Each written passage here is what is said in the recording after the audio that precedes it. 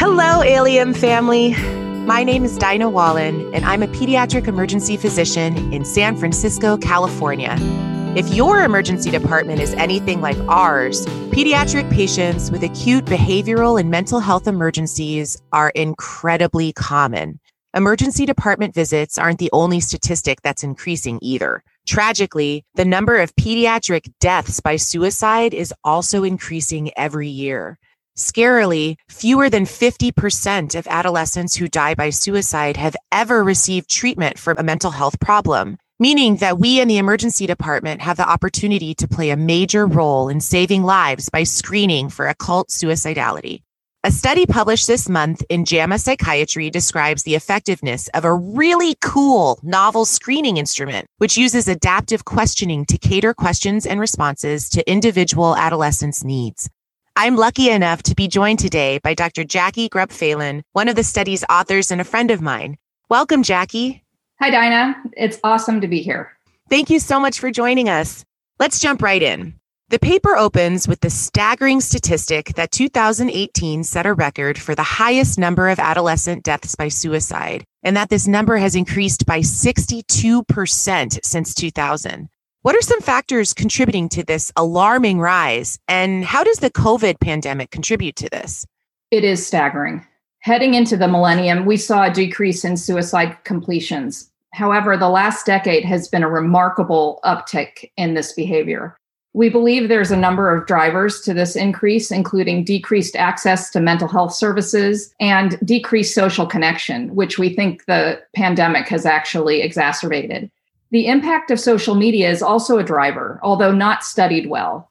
Our study completed follow-up before the actual COVID pandemic started. However, as an ED doc and suicidologist, I have watched the numbers increase over the last 12 months. For example, in January 2021, we saw the largest proportion of positive suicide screens since before the pandemic began. Others have seen this increase as well. My husband, who's a pediatrician, talks about the increases in anxiety, depression, and eating disorders that he sees now on a daily basis in his practice. This is a story we've been hearing about all over the country.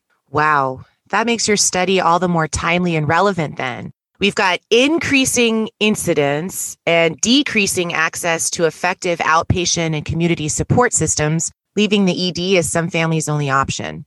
There already exist several options for emergency department screens for suicidality, including the one we use at our institution, Ask Suicide Screening Questions, or the ASQ. What's different about your group's screening instrument, the Computerized Adaptive Screen for Suicidal Youth, or CASSY? The Ask Suicide questionnaire is what we call a static screen. It does not change from person to person.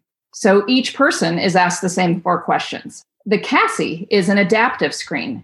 That means that the questions are dependent upon the question that preceded it.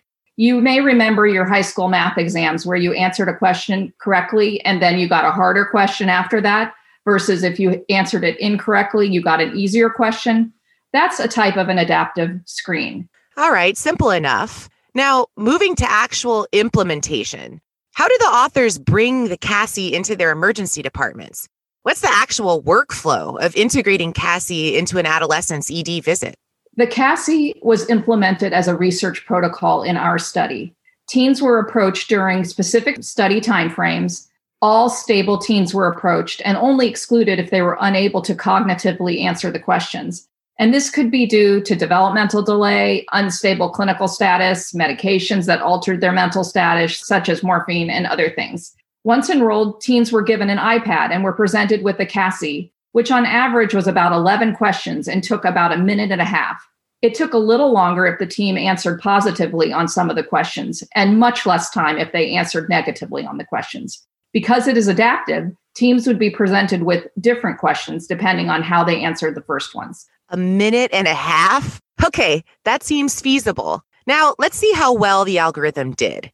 This was a study through the PCAR network of adolescents aged 12 to 17 years. There were over 2,000 subjects in the derivation study and over 2,700 in the validation. You and your team found that CASSY had a sensitivity of 82.4% for prediction of a suicide attempt in the next 3 months, with a specificity of 80%. That sounds pretty good. Was there anything that surprised you about these results?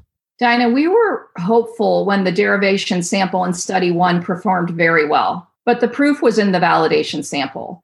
This is when we often fail to do as well. We were really excited that the validation sample was as good as the derivation. Do you think that this had anything to do with the technological support and adaptive questioning format rather than our usual blood, sweat, tears, unassisted approach to deriving clinical decision instruments? I do think the adaptive design of the study contributed to the success of the validation study. However, you have to remember that our validation study was done in pretty much the same population that the derivation study was done in, namely the PCARN emergency departments. It would be really interesting to see how this screen works in settings outside of the pediatric emergency department, for example, general emergency departments. We hope that it would still perform as well, but that would be interesting to find out. Oh, it's so cool. Well, it seems as if the CASI is a viable option to effectively screen for suicidality in a really vulnerable population. If an ALIM listener wanted to implement the CASI in their ED, what are the next steps? The idea is that the CASI will work in a variety of settings, pediatric or general emergency departments, and in a variety of research-rich or poor environments. In our study, we use the area under the curve to match a sensitivity to a specificity of 80%. But if you had amazing mental health resources, you can choose a higher sensitivity, say 90%. If you did not want to miss more teens that might have a suicide attempt at 3 months, you could increase your sensitivity. But remember, if you do that, you will have an increase in false positives. Each ED can decide where they want to dial up their sensitivity. One other important point, the CASI is proprietary. You do have to pay a small amount to support the site that hosts the algorithms and keeps them maintained. Okay, well, a small price to pay to save an adolescent's life. How might our listeners access the site and purchase a subscription? The CASI will be available soon online. Please stay tuned. We will post the link in our show notes as it becomes available. I really do want to thank you and your team for focusing on this critically important topic. And thank you, Jackie, so much for taking the time to share your wisdom with me and with the ALIM audience. Is there one last nugget about the care of adolescents with behavioral and mental health emergencies that you want us to know? Thank you, Dinah and ALIM, for focusing on suicide screening and this new tool in our armamentarium. Increasing our ability to suicide segment risk and predict who needs more intensive therapy versus those who can be sent home safely is a very important thing for us and a problem that we have to solve as emergency physicians. The CASI can help us make those decisions with more precision and safety. Truer words have never been spoken. Dr. Groep-Velen, congratulations on the publication of such a cool study. And thank you again for joining me today. ALIM family, thank you also for joining us. Stay safe out there. Until next time.